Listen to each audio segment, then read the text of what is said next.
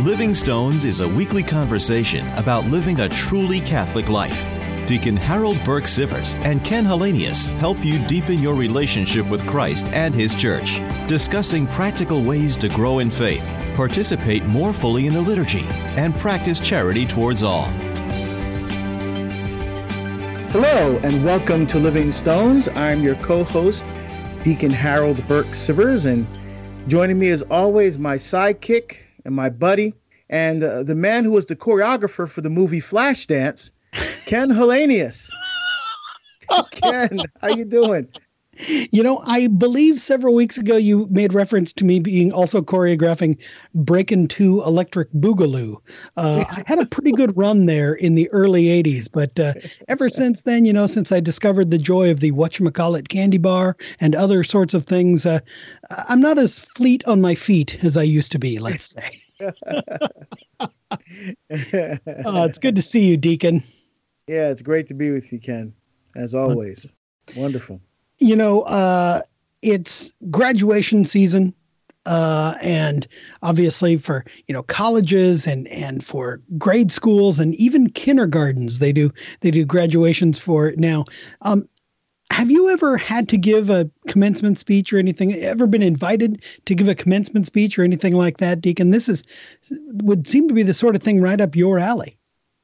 No, I've not been invited to give a commencement address yet. You know, maybe one of these years. That'd be really cool, I think. All right. Well, then that's the challenge that I issue to our listeners. If you're in education and you need a dynamic presenter for your commencement speech, there's nobody like the dynamic Deacon Harold Burke Sivers. So there's my plug for you, Deacon. Oh, well, thank you, Ken. What advice would you give somebody graduating? Especially, think about it. You know, we talk so much about the importance of Catholic education. And of course, I mean, I work at the University of Notre Dame. You and I met at the University of Portland. We're both ourselves graduates of, you know, of Catholic institutions, both at the grade school level, the high school level, and college. So we've had the whole breadth of Catholic educational experience.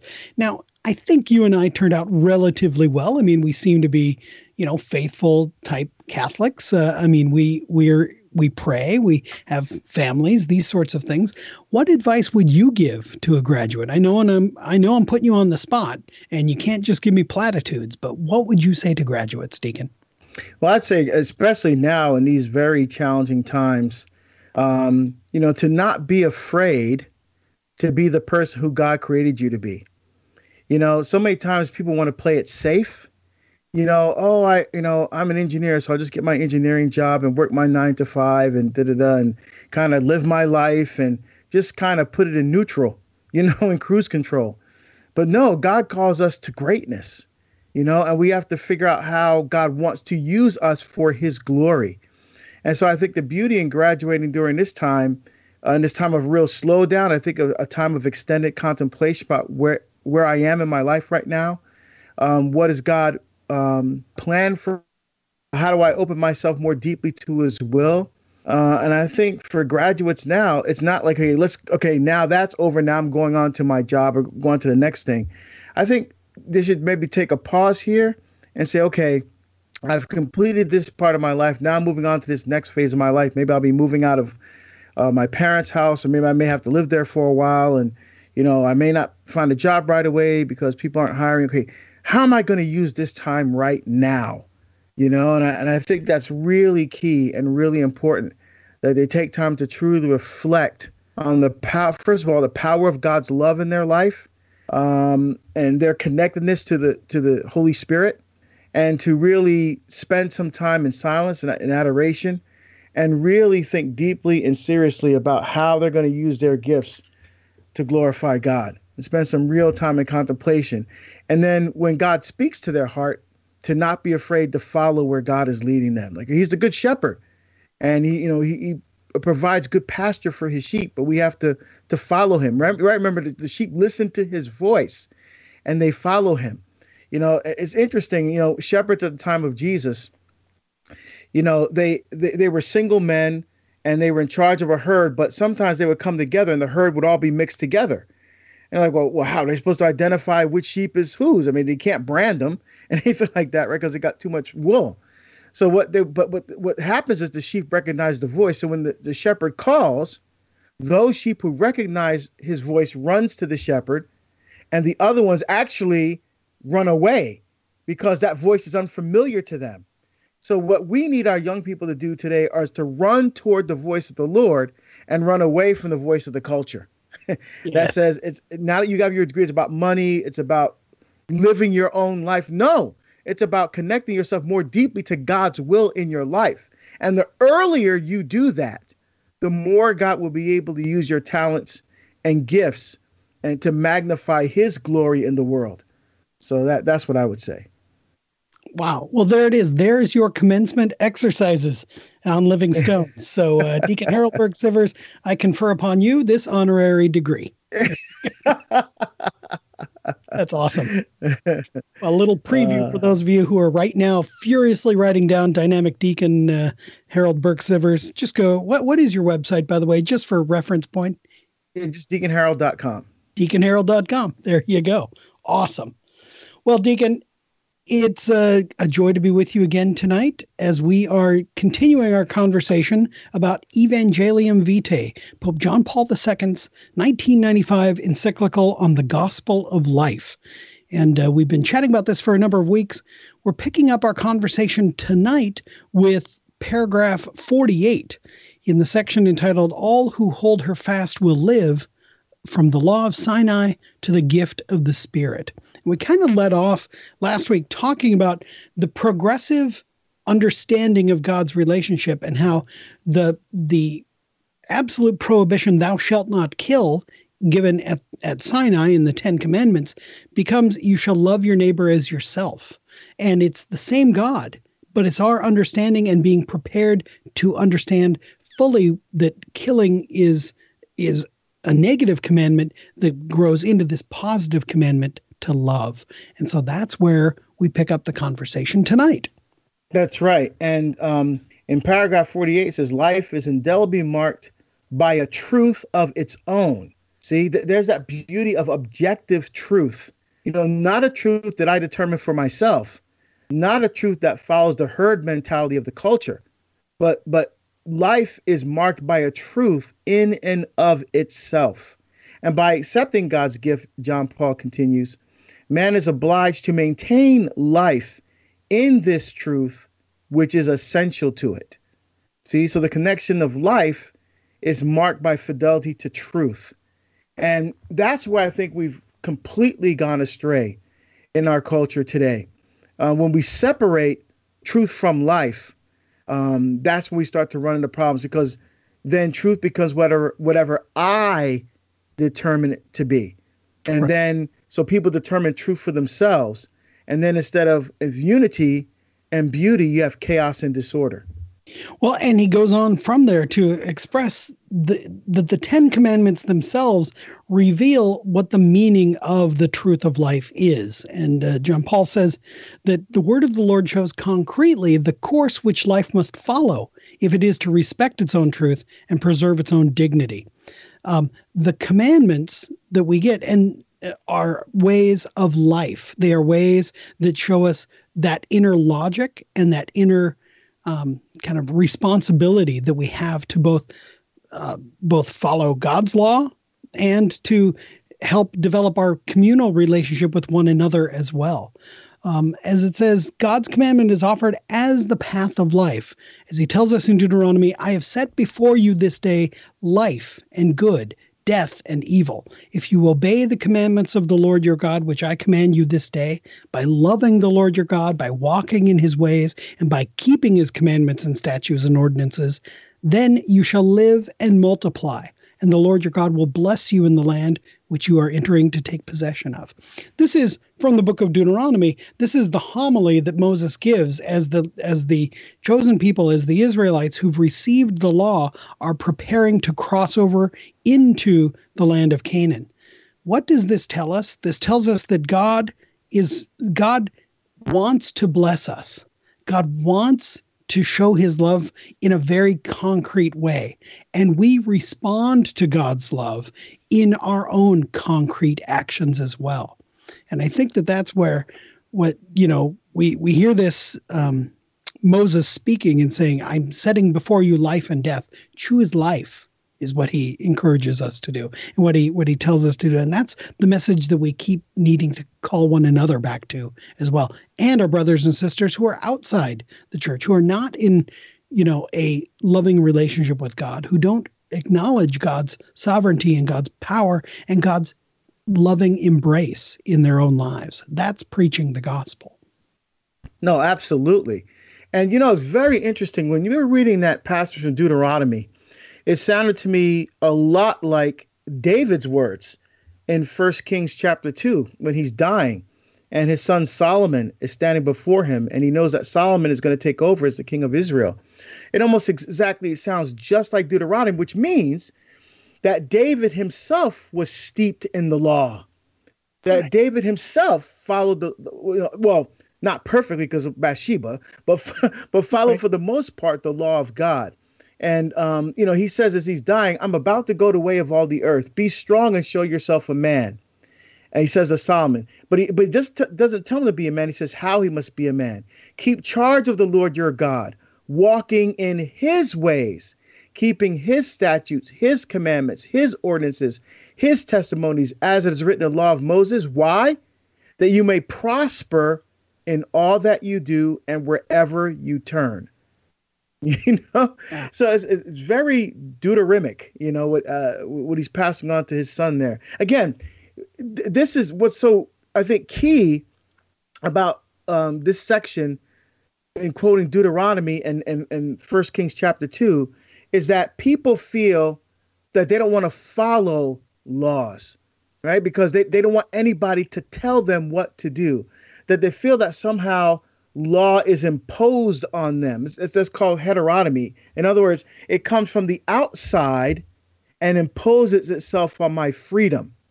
So law, to a lot of people in our culture, they restricts freedom, right? And so they don't want to follow the law. But, but we do follow laws. I mean, think about it. When there's a stop light, you stop at the stoplight because it's red. When it's green, you go. I mean, we follow laws all the time. Because there's this misunderstanding to think that somehow law takes away my freedom. But what law is supposed to do is order the freedom toward the good.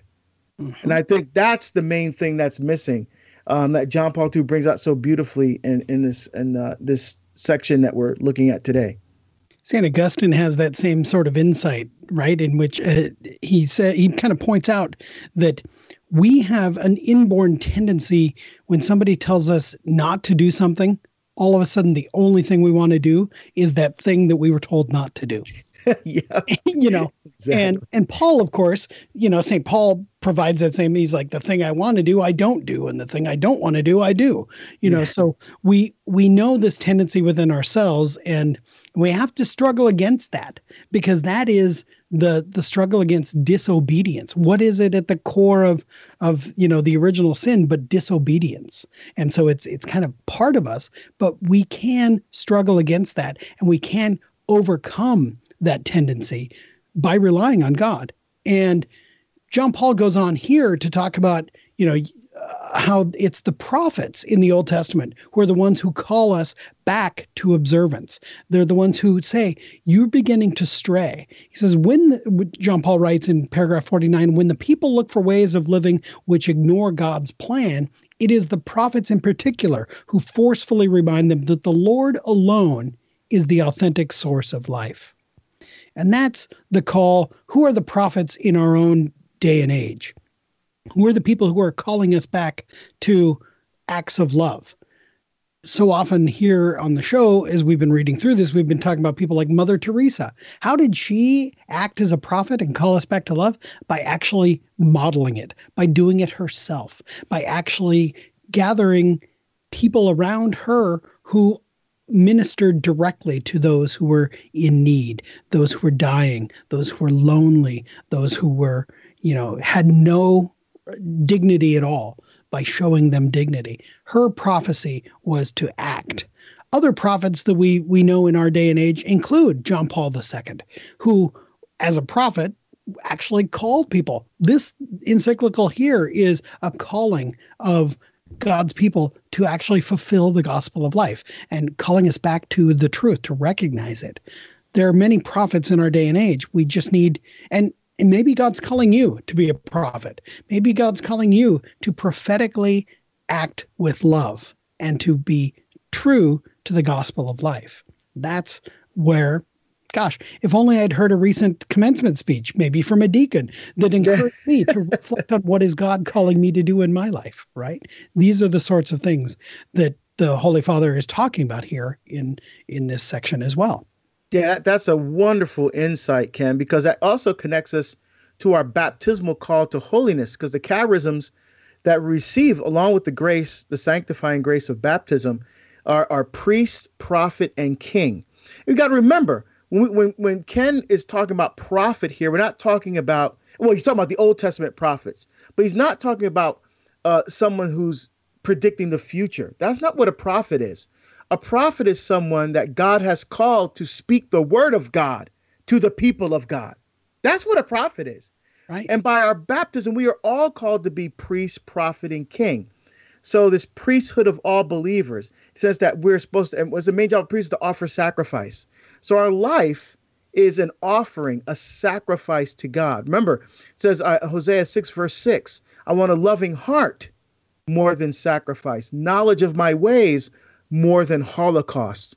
So it's the gift of our life, ourselves in that priesthood. And then the prophet is to speak the truth. And Paul tells us in Ephesians 4:15 to speak the truth in love, right? And not be afraid to do it. And that's what John Paul is talking about here.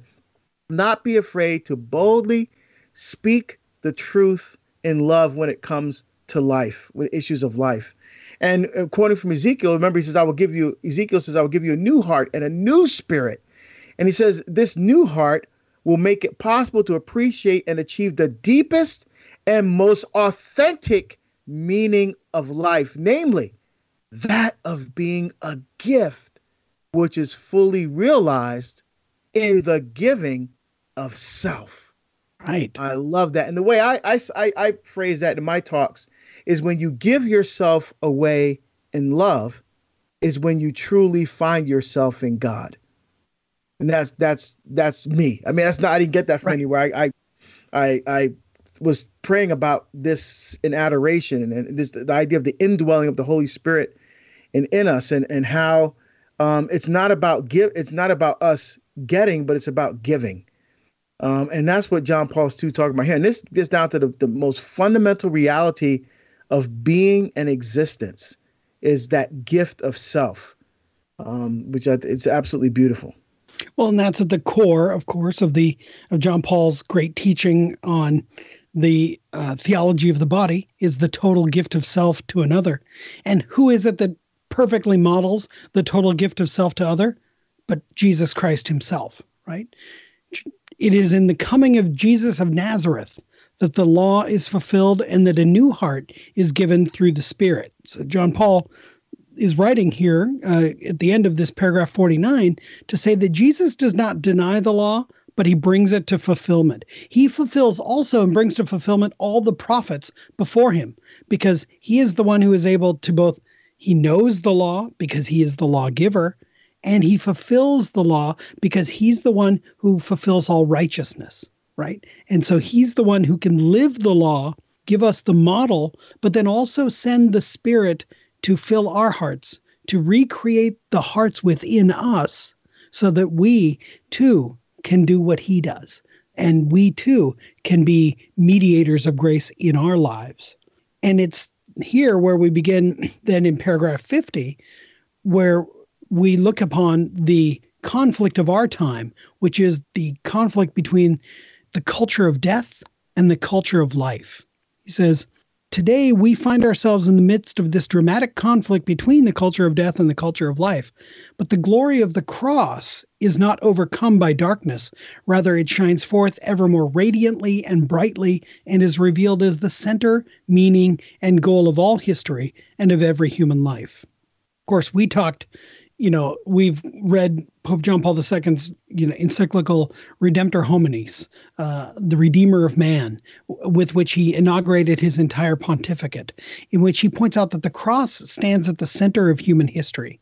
Everything before Jesus' incarnation, everything before builds to the cross, and everything since flows from it. And so that is why even our years are counted that way, right? Our years are from the incarnation. So we're in the year 2021. That's 2021 years of Christianity, of Christ being present to redeem the world. And so it's at the center of humankind.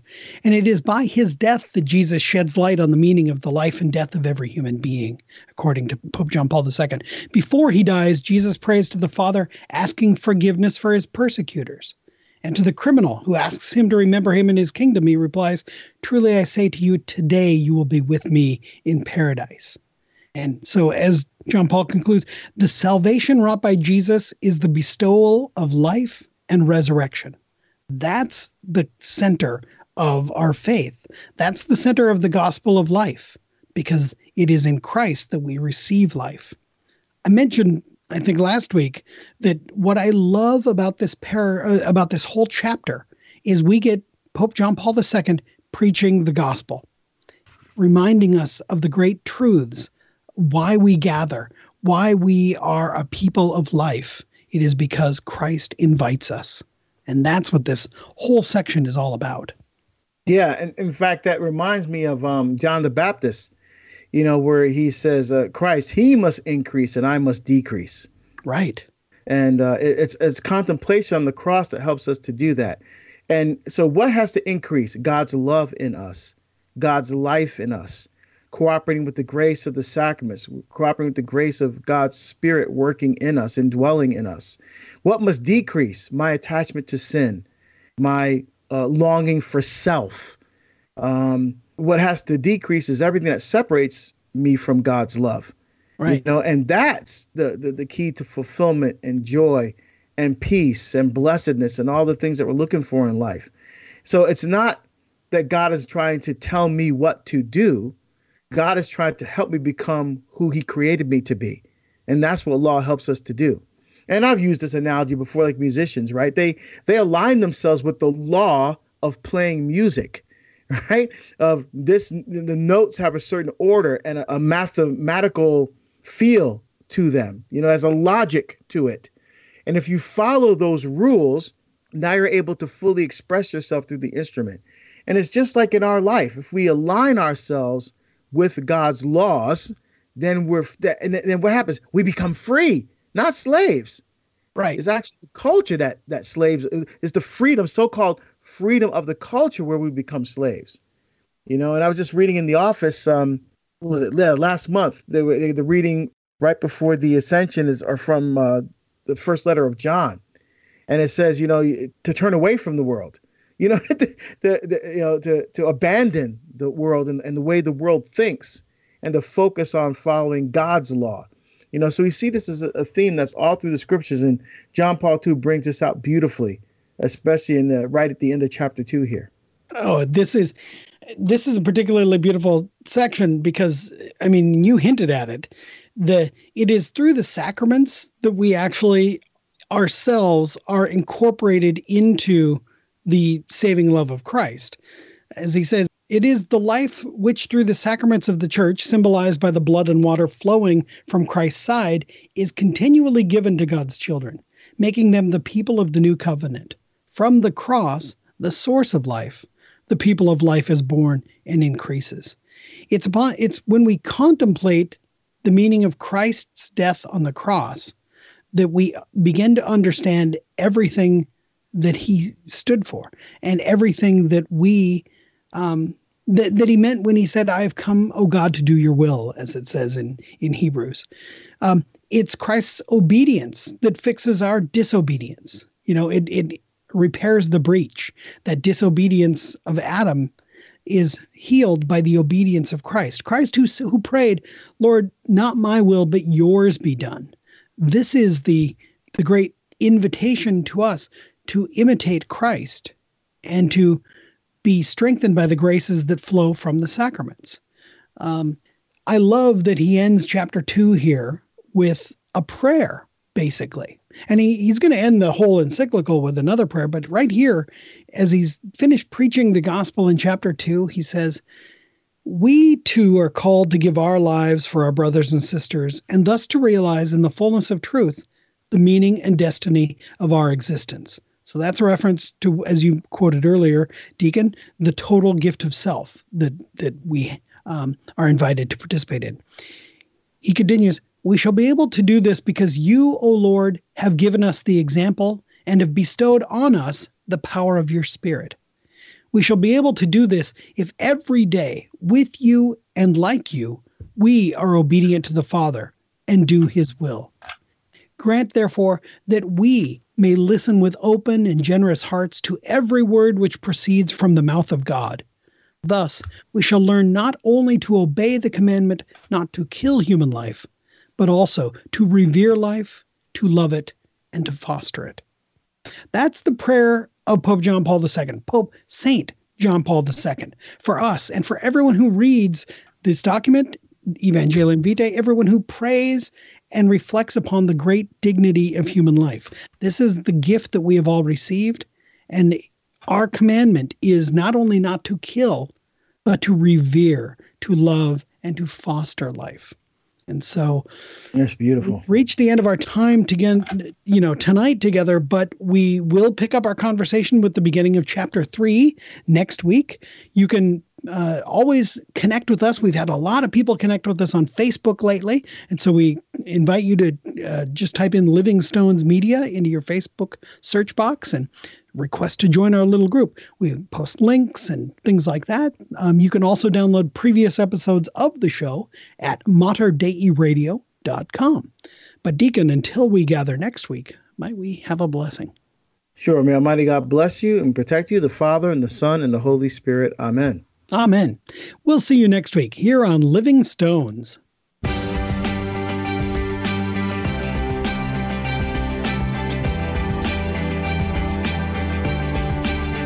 You've been listening to Living Stones with Ken Hallenius and Deacon Harold Burke Sivers. Living Stones is produced at the studios of Mater Dei Radio in Portland, Oregon. For more information about this show, go to materdeiradio.com. That's MATERDEI radio.com.